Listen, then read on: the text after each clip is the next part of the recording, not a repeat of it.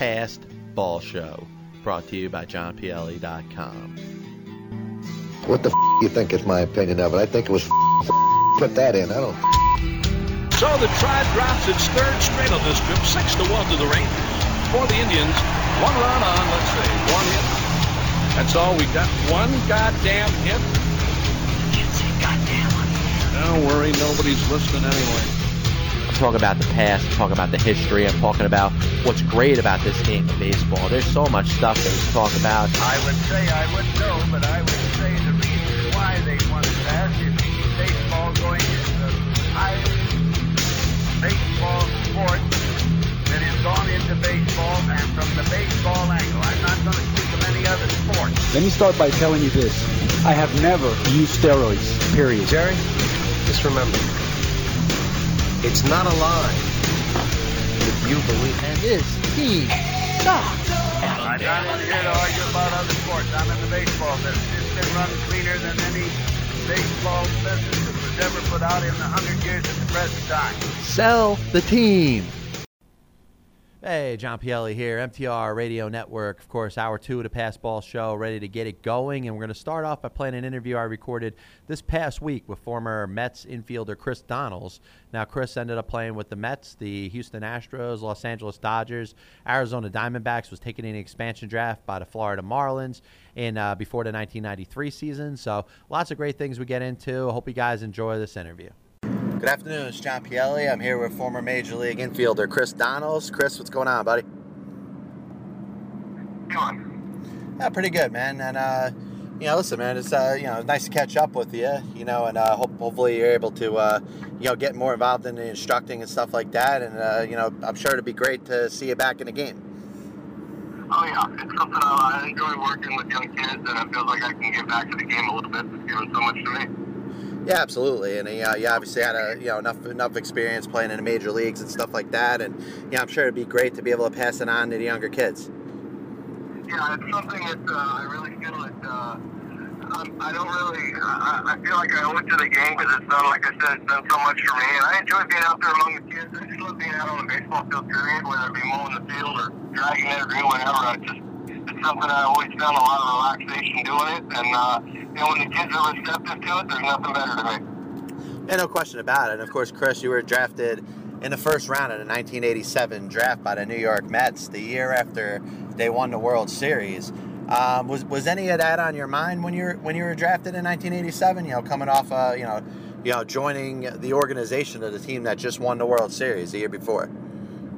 I don't think any extra pressure came with it, but just all the accolades that all those guys had. So it was a very experienced, very talented group, and it gave me the opportunity to meet when I started meeting some of the major league guys to kind of pick their brains and see how they went about their business. And obviously, a lot of those guys have some great careers, and so I felt fortunate to be a part of such a great organization. And I think when I first got drafted, I was just more interested in getting my feet wet and kind of starting on my own individual path instead of trying to jump in with the World Series champs. Yeah, and I'll tell you, now, you had a chance, obviously, to interact with a lot of players. Was there anybody in particular that was a positive influence on you? There's a lot of guys. Rick Cerone, Eddie Murray, the list there, Howard Johnson. I mean, everybody who I was around. Todd Hundley and I had come up to the minors together. So, there was a lot of positive influences around me. And I really wish, I think at the time that I got up there, it was just one of those things that I don't think I was mentally able to handle the game as well as physically well enough there. I think I tried to do a little too much and got away from the things that made me a good ball player at the lower levels. And consequently, my numbers there were pretty disappointing, to be honest with you. Yeah, and I'll tell you, you're drafted, in 1987. You obviously see the major league team go through a significant change by the time you make your major league debut in 1991. Tell us a little bit about, your first experience in the major leagues, joining the Mets in 1991 and your place on the team. I was called up due to, I think Greg Jeffries needed to pull a rib cage or something like that, so I got called up first week of May in 1991 after only spending, the first month of the season in AAA, and kind of to a decent start there, but, Greg got hurt, and so I got called up, and that was, probably one of the highlights of my career, just my first game and getting first hit and my first at bat, and the cool thing for me was it was against the Los Angeles Dodgers, and growing up in LA, you get the call to get call to the major leagues. I really didn't have time to fly anybody out to come see it, but being that we were playing the Dodgers, a lot of people were able to watch it on TV. And another little side note to that was the first game was Gerald Strawberry's first game back in New York from another team, so it was quite the media circus that day. Yeah, I'm sure it was. You know, of course, Darryl had a great career with the Mets. Of course, left as a free agent after the 1990 season. Now, a little bit more about you. And of course, I'm speaking with former Major League infielder Chris Donalds. Now, you had some very good numbers in the minor leagues. You know, as you came up, you were playing, I believe mostly third base, if I'm not mistaken, right? Yeah. And you end up coming up to the majors. Was there anything in particular that held you back from being able to perform at the level as you did in the minor leagues? No, not really. I think when I first got up there, honestly, I felt pretty comfortable. I was amazed that the players were as good as they were at such a consistent level. In the minor leagues, you see good players, but there's just not the consistency. But by the time when I got up my first chance at the big leagues, it was just everybody on every level was just, defensively the players were better. The pitchers were throwing 3 to 4 pitches for strikes. It was a big challenge, and I really felt like at the time I was up for the challenge, and I knew I had a lot of work to do. I never felt like I really belonged there. It took me probably until I got over with the Houston Astros, I really felt like I belonged in the big leagues and was able to really be a consistent contributor to a team. The Mets were, we had some inconsistent playing days, but, on paper, we really had a ball club that should have done a lot better than we did. So it was I think it was kind of a frustrating part at every level for the team in 91, especially the team in 92. But, it's just something that you try to do as much as you can with your own talent, and then try to fit in with the team as good as you can. And sometimes things click, and other times it's almost just the opposite, where the team, you get into a habit or a funk where the team just can't seem to do anything right. Ben, and I'll tell you, you're on that 1992 team, and there was a lot of expectations based on some of the moves that were made in the offseason, the signing of Bobby Bonilla, Eddie Murray, Brett Saberhagen comes over in a trade. In your opinion, really, obviously you were part of the team, but you also, you have a firsthand look of really what went on that year. What do you think was the biggest key to that team not, getting to the expectations that were set forth for the 1992 season? That's a great question, and I heard, one thing I learned very quickly from some of the veteran players is you don't really read the newspapers, you don't listen to the talk radio and stuff like that, so I'm sure there's a lot of varying opinions, but I think it was just kind of a group thing. Like I said, it started to go that way a little bit in 91 when things just, I don't think that team really had the ability when things started to kind of go south on us to kind of get everybody together and say, hey, let's go, let's turn this thing around, where it was kind of like, it was such a veteran group that everybody just kind of went, well, we'll turn it around tomorrow type of thing. And so, a lot of guys probably underachieved. I know I did, in the time that I spent there.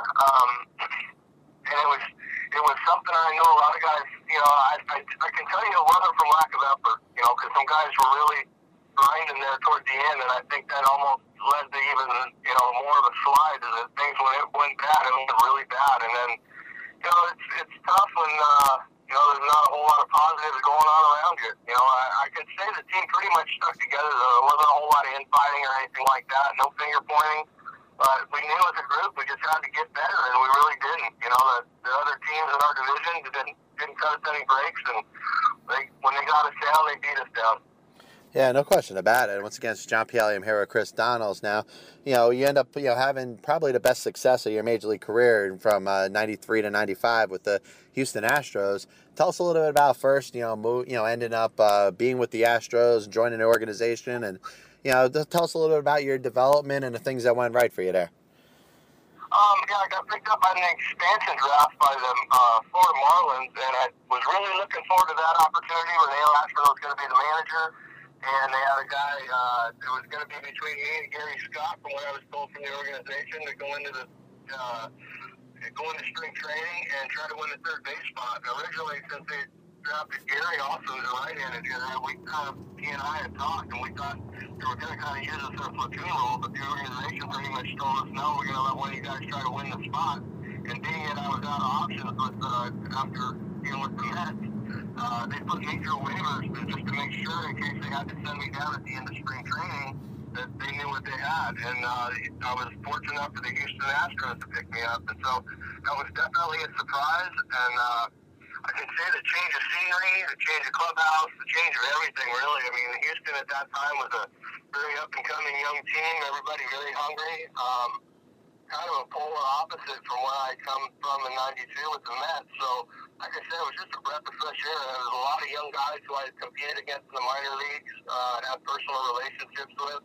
So going in there, I really didn't feel the extra pressure to perform like I did in New York. And not to say anybody else put the pressure, but it was more self-imposed type pressure. And I just really felt really relaxed there. I mean, I knew Kate Caminiti being the third baseman and Bagwell being the first baseman, I knew I wasn't going to know where to win a starting spot. But I knew I was going to be counted on to spell those guys and give them days off occasionally. Even Biggio with an occasional day off at second base. So I really felt like I knew what my role was going in, and having those guys around me and being comfortable really let my athletic abilities kind of start to really develop for the first time. Yeah, no question about it. And I tell you, the 1995 season, of course, the league comes back after the strike. You end up with the Boston Red Sox by the time seasons end, and after that, you leave to play in Japan for a couple of years. The Osaka Kintsu Buffaloes, and tell us a little bit about your experience in Japan, and maybe first, what influenced you to play in Japan, and number two, about how it was over the course of the 3 seasons you spent there. When I was finished the season with the Red Sox, I got Dan Duquette was the general manager, and he'd come up in the locker room and just asked me, he said, what do you have planned for next season? And I said, well, I'd love to come back here. I really enjoyed my time, and a great team and a great clubhouse. And he said, well, have you ever thought about going to Japan? Well, I had asked a few personal friends and teammates like that go over there. I never really thought about playing over there. He said, I've got a pretty substantial offer from the team in the Kentucky Buffaloes. Would you be interested in doing it? And I said, well, I never really thought about it. And he goes, I'll tell you what, if you go over there and you don't like it, go over there for the season, and if you don't enjoy it, come back and we'll sign you back. So I felt like it was another proposition. Went over there, struggled to begin with, trying to get used to the kind of unwritten rules of the baseball society and what have you. And overall, I think I dealt with a lot of adversity on a personal level as far as just being on the field. I played for a manager who wasn't very high on my athletic talent. So, overall, I was proud of the numbers that I put up, and consequently, they released me at the end of the season. And it was something that I came back in spring training with the Red Sox and didn't really do what I was capable of doing there either. It was something that, like I said, I had a couple of injury problems I tried to deal with through spring training. When you're trying to battle for a spot, it really kind of puts you behind the 8 ball. So it was something that I ended up getting released the last day of spring training for the Red Sox that spring, and basically went home, didn't even have a AAA job, and about 2 weeks later got a call from the Orange Blue Wave, a team out of Kobe, who was basically our big competitor when I was playing for Kintetsu, and asked me if I was interested in coming back over. And I was like, I couldn't get to the airport quick enough. I was really pleased because Kobe was a much easier place for the Americans to live and much better team. So went over there and spent the next 3 seasons over there and just really enjoyed myself. It was fun to be counted on, to be a middle of the lineup guy again, a starter every day after being more of a backup guy for most of my short time in the big leagues up to that point. No, listen, I mean, a lot of trials and tribulations there, and it looks like, you ended up making the right decision. Now, you end up coming back to the major leagues, you play with the Dodgers for a couple years, and in 2002, you end up getting to the postseason with the Arizona Diamondbacks. Tell us a little bit about your experience there, being part of that Diamondbacks team who had just won the World Series in 2001, but returned to the playoffs a year later. A very talented veteran group that knew what it takes to win games. A bunch of true professionals in the clubhouse with a lot of individual credentials under their belt. But once everybody got in the clubhouse, you'd have never known that there were so many, all-stars, Cy Young, stuff like that. It was really more of a very relaxed clubhouse where it was kind of no holds barred. Yeah, Vince again, probably wasn't a good place to be in the Diamondbacks clubhouse because everybody kind of let each other have it. And it's kind of the way we played. I mean, everybody was counting on to do their part, and like I said, it was a very talented group. And things really fizzled out on us at the end. They ended up Luis Gonzalez had I believe it was a knee injury right at the very end. And so when you lose your three hitter that's doing as much as he had done for us all season, really kind of put us behind. And played a good team in St. Louis, and they jumped on us early, and we battled with them pretty close the first couple games, but it just didn't seem, when we lost Gonzo, it was really a big blow to us. We really, I don't think we really went into that really thinking that we could beat those guys. Listen, Chris, thanks a lot, man. Best of luck to you. Hope to see you back in a game, and listen, all the best to you, man. I appreciate it, John. Thanks.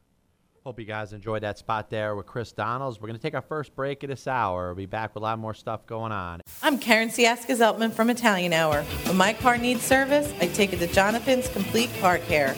Jonathan's Complete Car Care is the best for auto repairs, tires, diagnostics, and tune-ups. You can depend on Jonathan's for the best service at prices you can afford. Give Jonathan's Complete Car Care a call, 609-601-6460.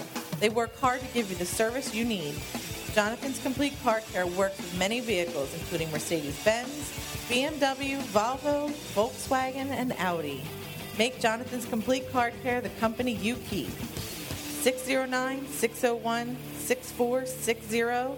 Call today for a free estimate or visit. Find us on the web at jonathanscompletecarcare.com and like us on Facebook and find us on Twitter. You're listening to MTR Radio, powered by MTRmedia.com. 5, 4, 3, 2, 1. You're listening to MTR Radio. We have ignition. Strap in. You're about to listen to the hottest sounds on MTR Radio. You're listening to MTR Radio, a flippin' out radio production. And you've got it.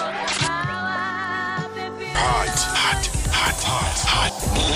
Blazing the steel. Bring the heat.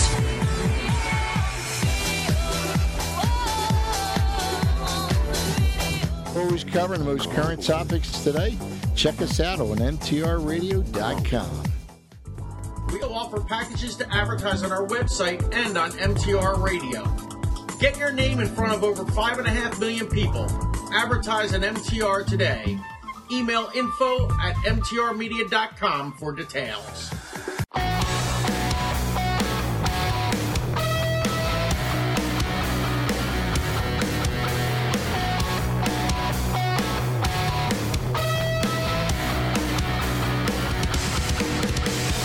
Tuning into John Pielli's Basketball Show, hosted by a guy called John Pielli. Tuning into John Pielli's Basketball Show at JohnPielli.com. Hey, welcome back, John Pielli, Passball Show, MTR Radio Network, and of course, this is the last show before the trading deadline of July 31st.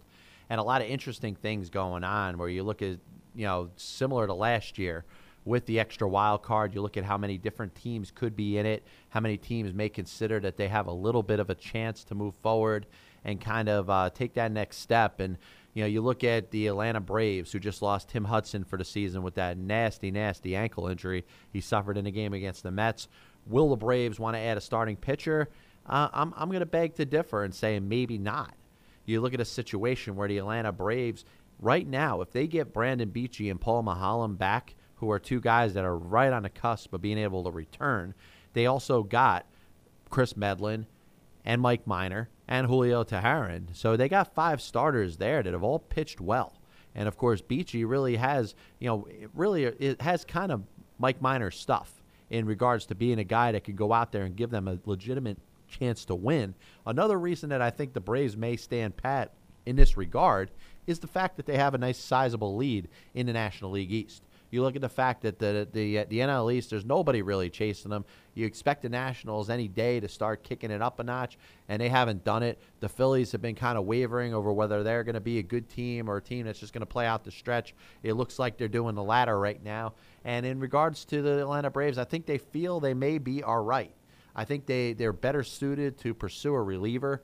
I know Jesse Crain is hurt with the Chicago White Sox, but he certainly would be a good addition to their bullpen, as they obviously are without Eric O'Flaherty and Johnny Venters, who both had Tommy John surgery this year.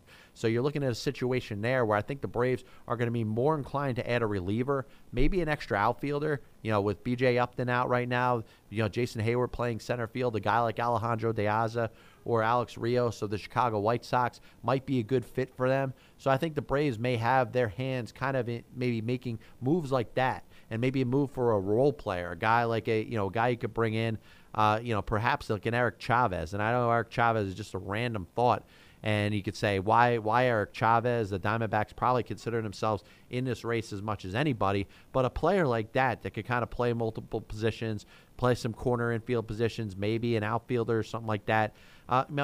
Those kind of extra pieces that you add for a team that's looking to win the division, and the Atlanta Braves certainly seem to be the favorite in the National League East right now in regards to things. But there's guys out there, whether it's a Jake Peavy, whether it's a you think with the Philadelphia Phillies and Michael Young that he's probably a guy that's going to be traded. I would think the Yankees would probably consider themselves at the top of the list to get Michael Young. The Boston Red Sox are certainly a team that are also going to be in it. But the Yankees are looking at when are they going to get back Alex Rodriguez. And I'm not going to talk any steroids in this part of the show right here, but Alex Rodriguez is a guy that has the ability to be an upgrade for the New York Yankees. My opinion is if he's healthy, play him. The Yankees have been in a tough spot. They have struggled so mightily to score runs. It's been such a tough stretch if you're a New York Yankee fan to watch this team go in there on a day in and day out basis and try to score some runs. I mean, they're able to win a couple games, some of them with their pitching. A guy like Hiroki Kuroda goes out there and gives them a legitimate chance to win every time he's out there. But they're going to need a dominant pitching performance to have a chance because this team can't score runs. As of the time that I've recorded the show, the Yankees have not had a home run from a right-handed batter since June 25th, which is ridiculous. It's over a month already. This is a team that has struggled to hit for home runs, something that they have prided themselves in over the last several seasons. Fans out there were saying, oh, my God, this team hits so many home runs. What are they saying right now? They could use a couple more long balls at Yankee Stadium and even on the road. This is a team that has struggled very mightily to score runs. And I think you have to ask yourself, are the Yankees conceding this season? You know that they're on the verge. They may already have acquired Alfonso Soriano from the Chicago Cubs, which certainly will be an upgrade. There's no question about it. You can't deny the fact that Alfonso Soriano would be an upgrade to what they have in their outfield. You throw his bat in there at Yankee Stadium. You play him in left field. You DH him sometimes. He is back on track. He had a very good season last year. He got off to a rough start this year, but he's hitting the ball very well now. He's going to obviously thrive with the opportunity to play for a contending team as opposed to the Chicago Cubs, a team that has been going nowhere this year, and you knew were going nowhere this year. But you got to look at where the Yankees are, and are they conceding this season? I mean, I think that's a very interesting question to ask. And I always say, hey, you want to get in on the conversation, tweet at me at John_Pielli. I reply to every tweet throughout the duration of my program here. But are the Yankees conceding this season? Because it's very weird to see the way they're handling that A-Rod situation. Obviously, they have their own benefit. Hopefully, they could get out of their contract, which I don't think is possible, but I think the Yankees would want to do everything they can to try to recoup as much money as they possibly can. If Alex Rodriguez sits out this entire season, if he gets suspended for the stuff going on in Biogenesis and has to serve it immediately, it would certainly benefit the Yankees in their ability to try to recoup some of the money that they owe Alex Rodriguez. But are they quitting? Are they quitting on the season by quitting on Alex Rodriguez? Alex Rodriguez, as much as you may hate him as a Yankee fan, as much as a Major League Baseball fan, you may not want to support him in what he's going through right now. I get it. I understand the whole thing. But with Alex Rodriguez, he is certainly an upgrade over what they have at third base right now in David Adams. He is an upgrade over Brent Lillibridge or Jason Nix or anybody else you could think that they'd be playing right now at third base instead of A-Rod. And if he's healthy, I'm sorry. And all the other things aside, and I know it's crazy to disregard steroids in a time where that's all we're talking about is PEDs and the biogenesis thing. But if this guy is healthy enough to play and contribute at the major league level for the New York Yankees, he needs to be in the lineup. And to not play him with no legitimate option to replace him is quitting on the season. And the New York Yankees are never a team that you would consider quitting on a season. You may say the Phillies may be getting towards that based on their play. The Yankees are still a handful of games over 500. I know they're chasing 3 teams now, not just one. But to just put this season to rest and say, listen, we'll go get them next year is not the Yankee way. Not with this bunch. Not with this group that they've had over the last several years. And I know it's changed. Only Jeter and Mariano are still around, and Jeter's been hurt.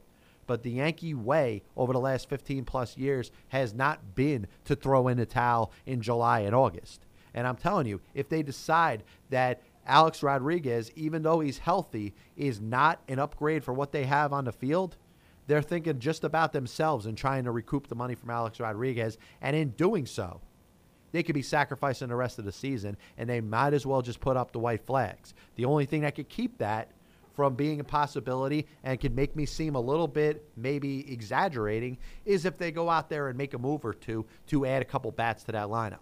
You know the Yankees' bullpen is going to be okay. You could trust what they have in their starting rotation, led by Hiroki Kuroda. Anytime you have CC Sabathia out there, even though he's struggled, this year, he hasn't been the CC Sabathia that we've seen over the last 5 or so seasons. You could trust that he's going to be able to get the job done in a big spot. Phil Hughes has not been good, but Phil Hughes is still a guy that can go out there and pitch 6 innings and give up 2 runs. Andy Pettitte is Andy Pettitte. Yes, Andy Pettitte has struggled, but he's a guy that you could trust. So I don't think the Yankees should go out of their way to try to add another starting pitcher. If somebody falls in their lap, I'm sure they're going to be interested and have the discussion, the whole thing. But they do got to upgrade their offense. And if they want to send a message to their fans that they're in this season and they're not throwing up the white flag because Boston has played so well, because Tampa has been on a roll, because Baltimore has outplayed them this season, then they have to make a couple moves here. A guy like Michael Young would certainly be a guy that you could consider an upgrade over what they have at third base. And if they decide that they're going to try to play hardball with Alex Rodriguez, if they're going to try to play it to a point where they want to keep Alex Rodriguez off of this team as much as they possibly can, and they have to show their fans that they care about winning this season, because the Yankees are not a rebuilding team. This is not a team that you talk about, let's bring up some young kids and see how they fit in next season. This is a veteran team that is expecting to be contending next year, not just contending, but contending towards the top of the American League. So the message to send is not to trade a couple veteran players, which I haven't even gotten into yet, but it is to get players to compete this year. And a guy like Michael Young would be an upgrade at third base. A guy like Alfonso Soriano would certainly help the situation in the outfield. And the Yankees would certainly be able to use the rest of their players that they have to be able to fill in other spots in their lineup and stay competitive this season. But the key with this team is they got to play better. They can't go out there and, win a game, lose a game. They got to play over 500 baseball. They got to go on a roll. They got to have an 8 out of 10 in them. They got to have a 17 out of 25 or something like that. But they have to continue to play good baseball if they want to have the opportunity to compete at this level and compete with these other teams in the American League East. So, that's my thoughts on that. In regards to some other players that could be moved, we talked about Jake Peavy.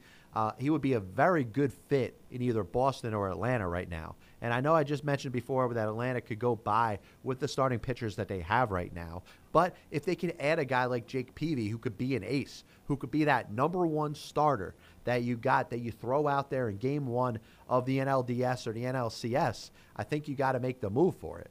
But if Peavy doesn't fall your way, I don't think they should trade for a guy like Bud Norris. I don't think they should trade for a second-tier pitcher who would be a 3 or a 4 in their rotation, because they do have some very good pitchers. Mike Minor is pretty good. Chris Medlin's pretty good. These are guys that could pitch the first couple of games of a series if they absolutely need.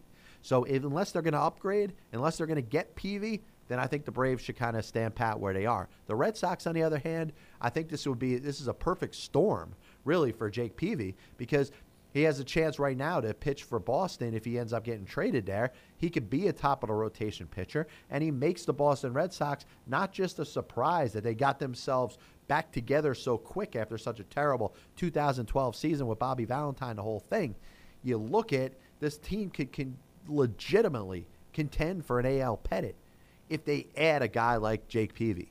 So I do think that's something that you would like to see happen. It's very curious to see how the trading deadline is going to pan out. Like I said, plenty of teams are in it. You got the Los Angeles Dodgers who are on a surge now. You know they're always looking to upgrade. They added Ricky Nolasco to their pitching staff. They could never seem to have enough starting pitchers. If maybe they're in it with Peavy, maybe they're not. Maybe they're in it with Bud Norris, maybe they're not. Maybe Yovani Gallardo is a guy that they're considering, maybe not. But at the same time, you're looking at this as a situation where the Los Angeles Dodgers obviously consider themselves the favorites in the NL West now. And I would be very surprised if this team took a step back because they're getting a lot out of Hanley Ramirez. They're still getting something out of Yasiel Puig, though he hasn't been as good as he was when he came up in that first month. Adrian Gonzalez has been solid. They have 3 unbelievable starting pitchers with Kershaw and Greinke and Rue. And you add Nolasco to the mix. Their bullpen has gotten itself together with Jansen and Brandon League. This is a team that is going to compete at the level that we expected them to do at the beginning of this season. So I would expect the Dodgers to be very active. The Pittsburgh Pirates, I think, are ready to make that run. I think they could be a legitimate contender, not just a wild card team, but a team that could win that National League Central this year. So I think they'd be very cautious and conscious over maybe adding another outfielder, maybe another infielder, maybe another starting pitcher if one falls their way. Their bullpen has been phenomenal, obviously, with a lot of guys that we didn't expect. Jason Grilli, Mark Melancon, all those guys have done a phenomenal job in that bullpen. But I think the Pirates are contenders. You look at the Tigers, obviously, they are considered probably the best team in the American League, though the record may not say so. But you got the Athletics who have bounced back. You got the Rangers. You got a lot of teams that are really going to be interested in making moves. I expect this to be an extremely busy trading deadline as we get into things going on in Major League Baseball July 31st. So we're going to take another break. We're going to finish up this program right here on the MTR Radio Network. John Pielli, Pass Ball Show, back after this. Welcome to MTRRadio.com. You can listen to our live programming Monday through Friday. Get your voice heard by calling us at 609-910-0687 and on Facebook and Twitter at MTR Radio. Thanks for tuning in to MTRRadio.com. Check out the Android Marketplace and iPhone App Store for the MTR Radio app. 24/7 streaming live and on demand. MTR.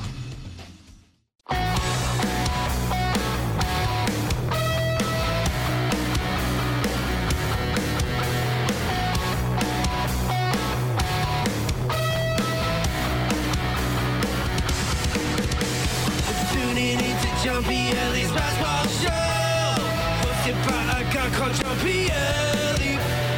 Tuning into Jumpy Ellie's Basketball Show at jumpyellie.com.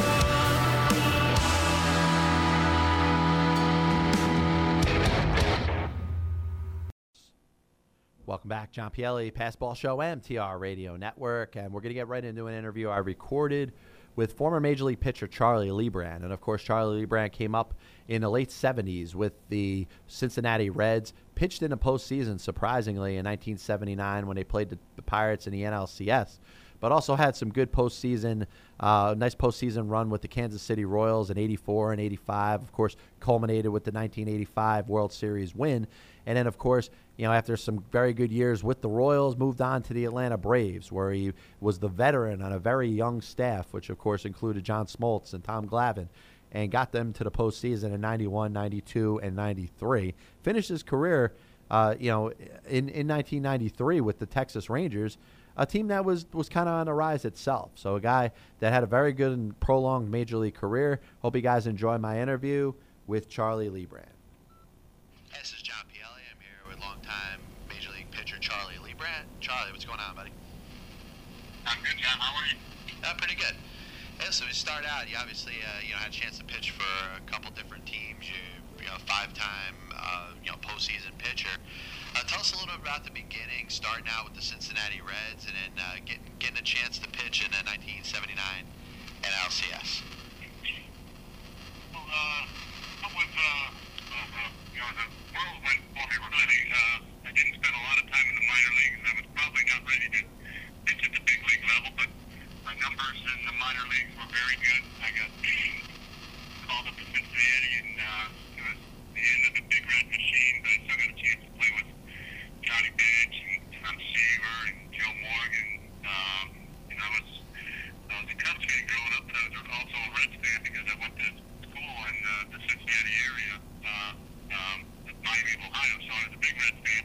And so I was probably a little bit intimidated, but I got called up at the end of the 79 season for a cup of coffee, and Bill Bonham got hurt before the start of the 79 playoffs, and so he added me to the roster, and lo and behold, John McNamara got me in one of the games, and I was about as nervous as could be, but I ended up getting through it, and it was pretty exciting, but I certainly wasn't ready to compete at that level every day, so I ended up going back up and down to the minor leagues and major leagues for a few years before I finally got my feet on the ground and felt like I could pitch at major league level. And I'll tell you, going right into the 1980 season, you were an integral part of that pitching staff, and of course a pitching staff that had guys like Tom Seaver and Mike LaCosse and Frank Pastore, who were kind of towards the top of the rotation. But you were able to kind of establish yourself fairly quick. How much did having a chance to pitch with a guy like Tom Seaver have an impact on you? Tom was awesome. He took me under his wing and offered me a lot of suggestions, offered me a lot of help, and being around him, a lot of good things wore off on me. I was just a little bit inconsistent. I had some good games, and it's all about some inconsistent games, and just didn't pitch at the confidence level consistently that I needed to. I wasn't sure if I belonged, and so that took me a while to get to the level where I felt like I belonged. It wasn't until I got traded over to Kansas City in about 1983 where I really started feeling like I was a good major league pitcher. Before that, I had my days, but I always had doubts. Yeah, and I'll tell you, once again, this is John Pielli. I'm here with former major league pitcher Charlie Leibrandt. Now, you end up being part of the Royals team. Your first year there, the team goes to the postseason, of course, losing to the Tigers in the ALCS. But you're part of a very good group of young pitchers. You got Brett Saberhagen, Mark Gubicza, Danny Jackson. A lot of young pitchers that were all kind of around the same age, maybe give or take a couple years. But you guys were all all establishing yourselves at the same time. How did being with the other fellow pitchers that were around the same age as you, how much did that impact your success as a team?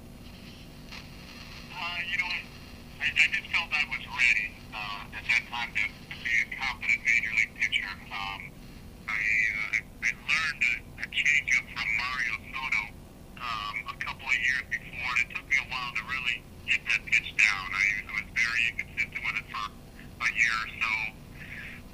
Spent some time in the minor leagues. I spent some time in winter ball, and I think I was down in Puerto Rico, but it took me a while to hone my craft, I guess you'd say. And I felt like it came into my own, starting with the trade to the minor league trade to Kansas City. I got called up and got a chance to pitch with all those guys that you talked about, and they were all young pitchers, but they were all super competitive guys, guys that had a whole lot more confidence than that I did when I first broke into the league. And I enjoyed pitching with those guys. They all had good stuff, and they loved to compete.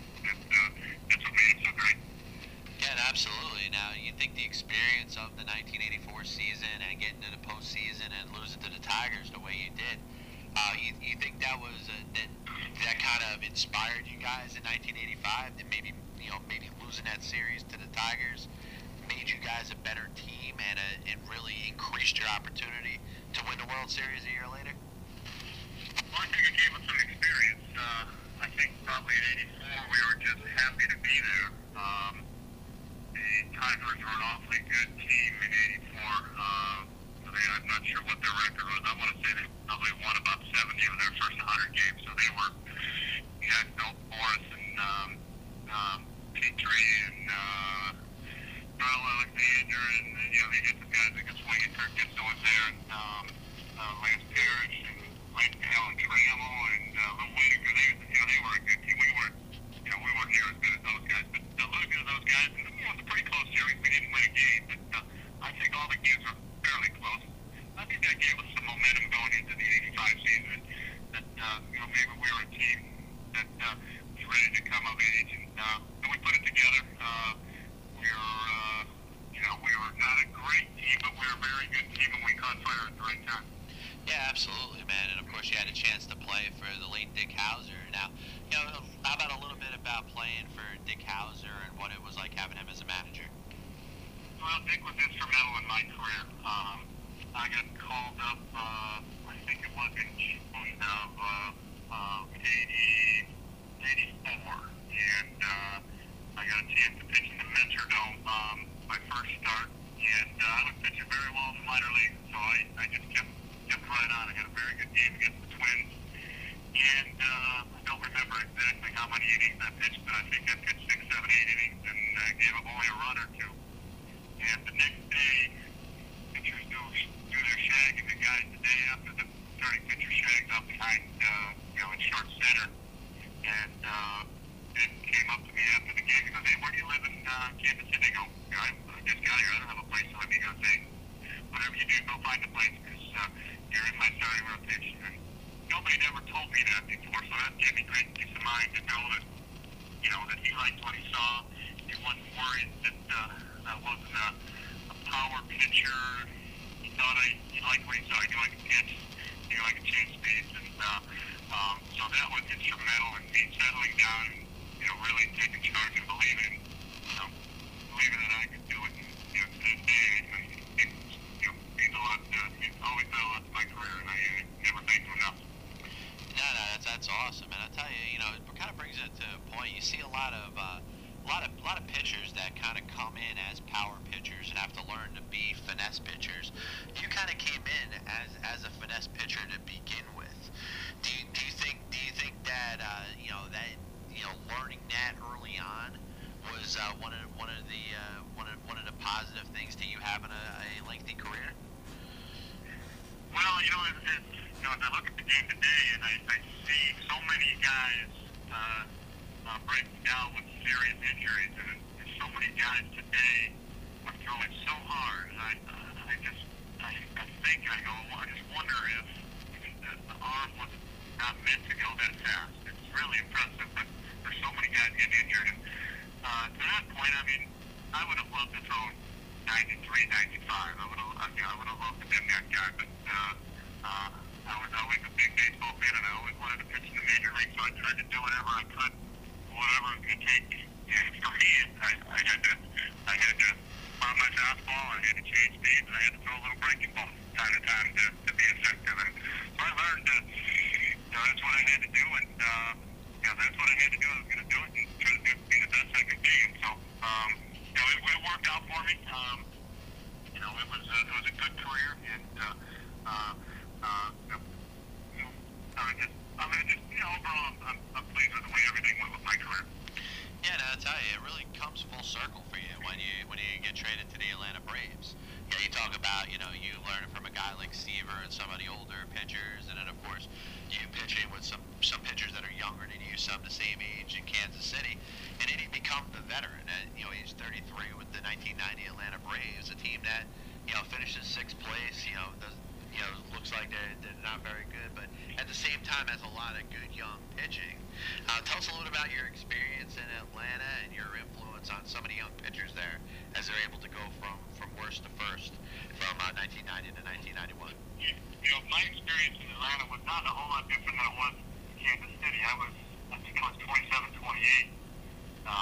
And I was the veteran of the staff in Kansas City. The guys like Gubicza, Saberhagen, and Jackson, they were, those states was about 20, and Jackson and Gooby could have been 21, 22. So I wasn't very old baseball-wise, but I was several years older than those guys. So similar to this, what happened in as an Atlanta Braves.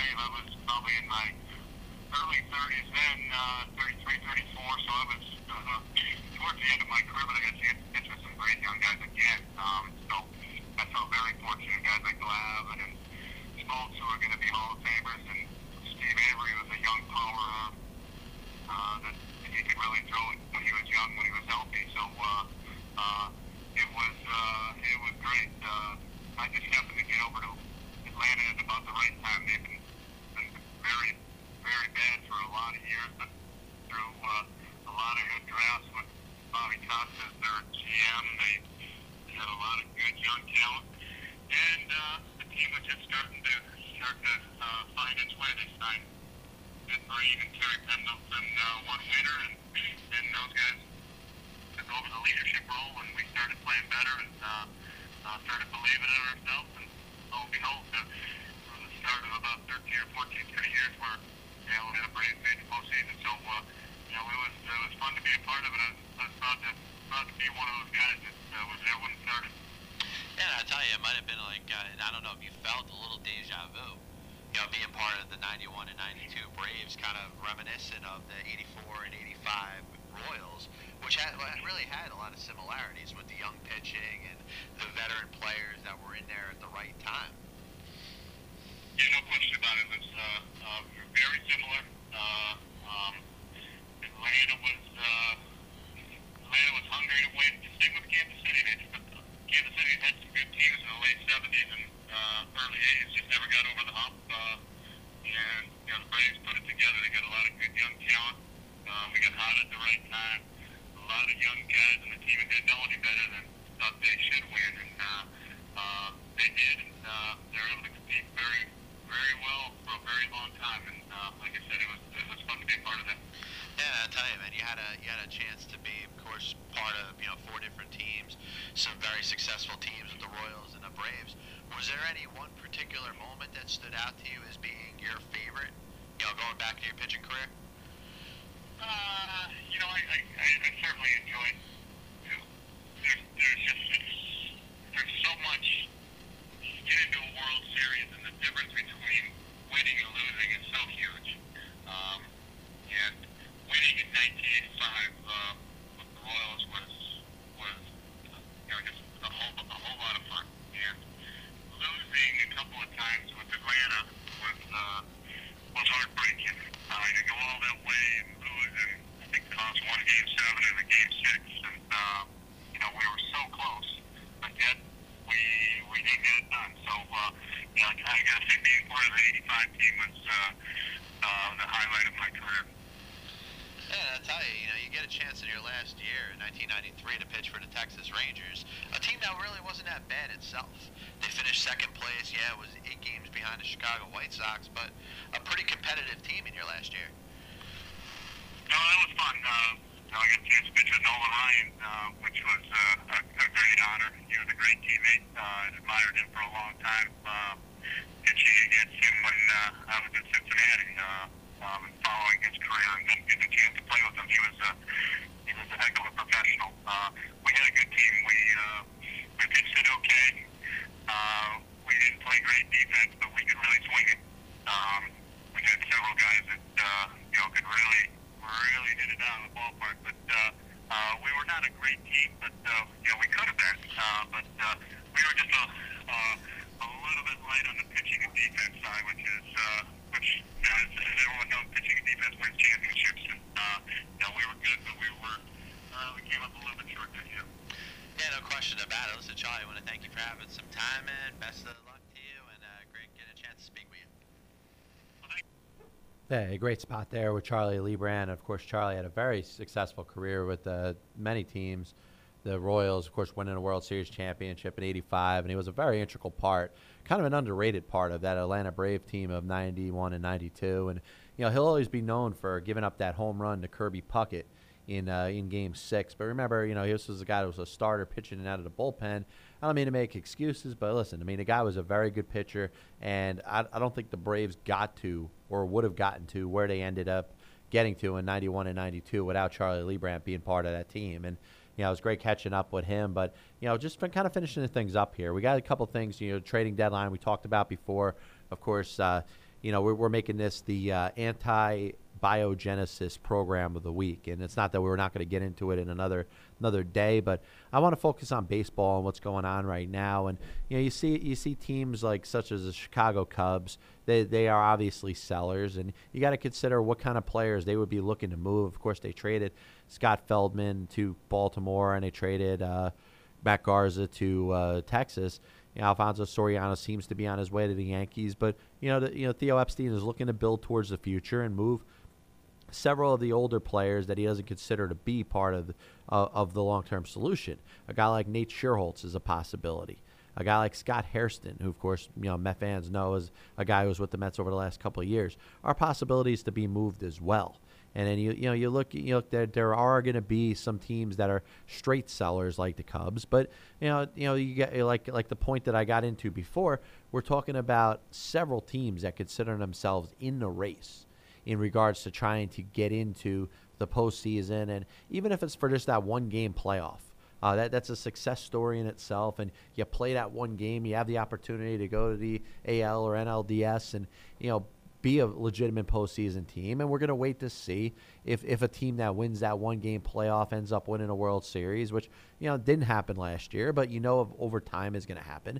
You've seen wild card teams in the old wild card format win the World Series. Most notably the Florida Marlins. I mean, there's going to be teams that are in that one game that are going to be on a roll and maybe take that into the DS series and then into the LCS and the World Series.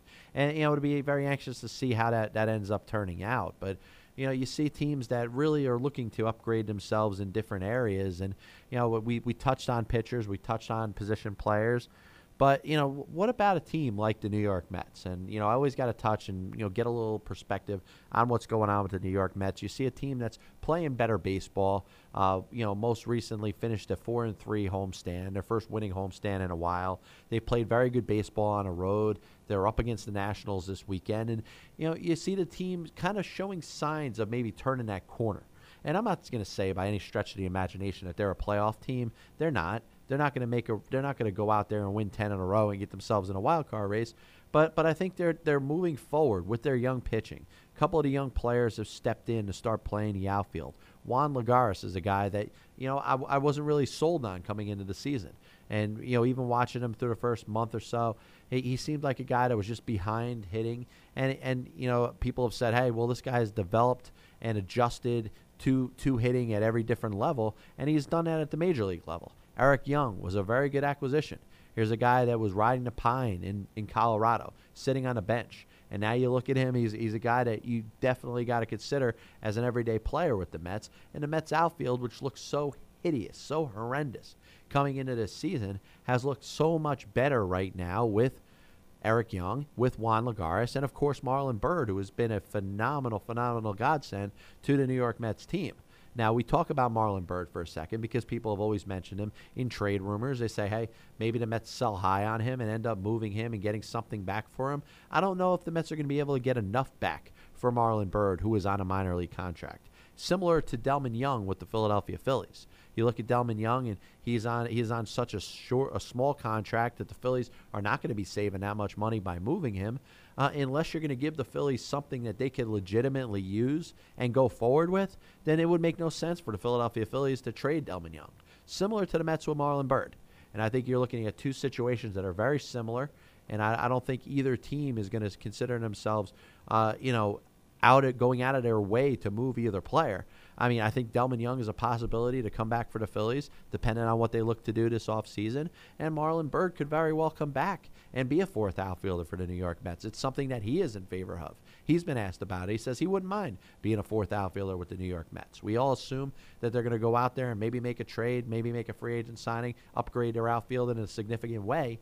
But Marlon Byrd is a guy that the Mets could see themselves going forward with. I think it's an absolute possibility that they bring him back next year and maybe even extend him before this season's over. I mean, why not? I mean, there's a guy that at the very least could be an everyday player. I don't know if he could duplicate the stats that he's done this past season. You know about the issues surrounding him with the PEDs that he used in 2012 and got suspended with the Boston Red Sox. But, he's a guy that I think is worth taking a chance on. And the same with the Phillies and Delman Young. I mean, especially if he could start hitting the ball to what he's capable of. If Delman Young could go on a run, and he hasn't played that bad since he's been healthy. He's been a regular. He's been the everyday right fielder for the Phillies. Maybe the Phillies can consider themselves as a possibility to move forward with him. But listen, I want to thank everybody for being part of the program today. Great job. Al Oliver, Chris Donalds, Charlie Leibrandt. We'll be back with you next week at another edition of the Passball Show right here on the MTR Radio Network.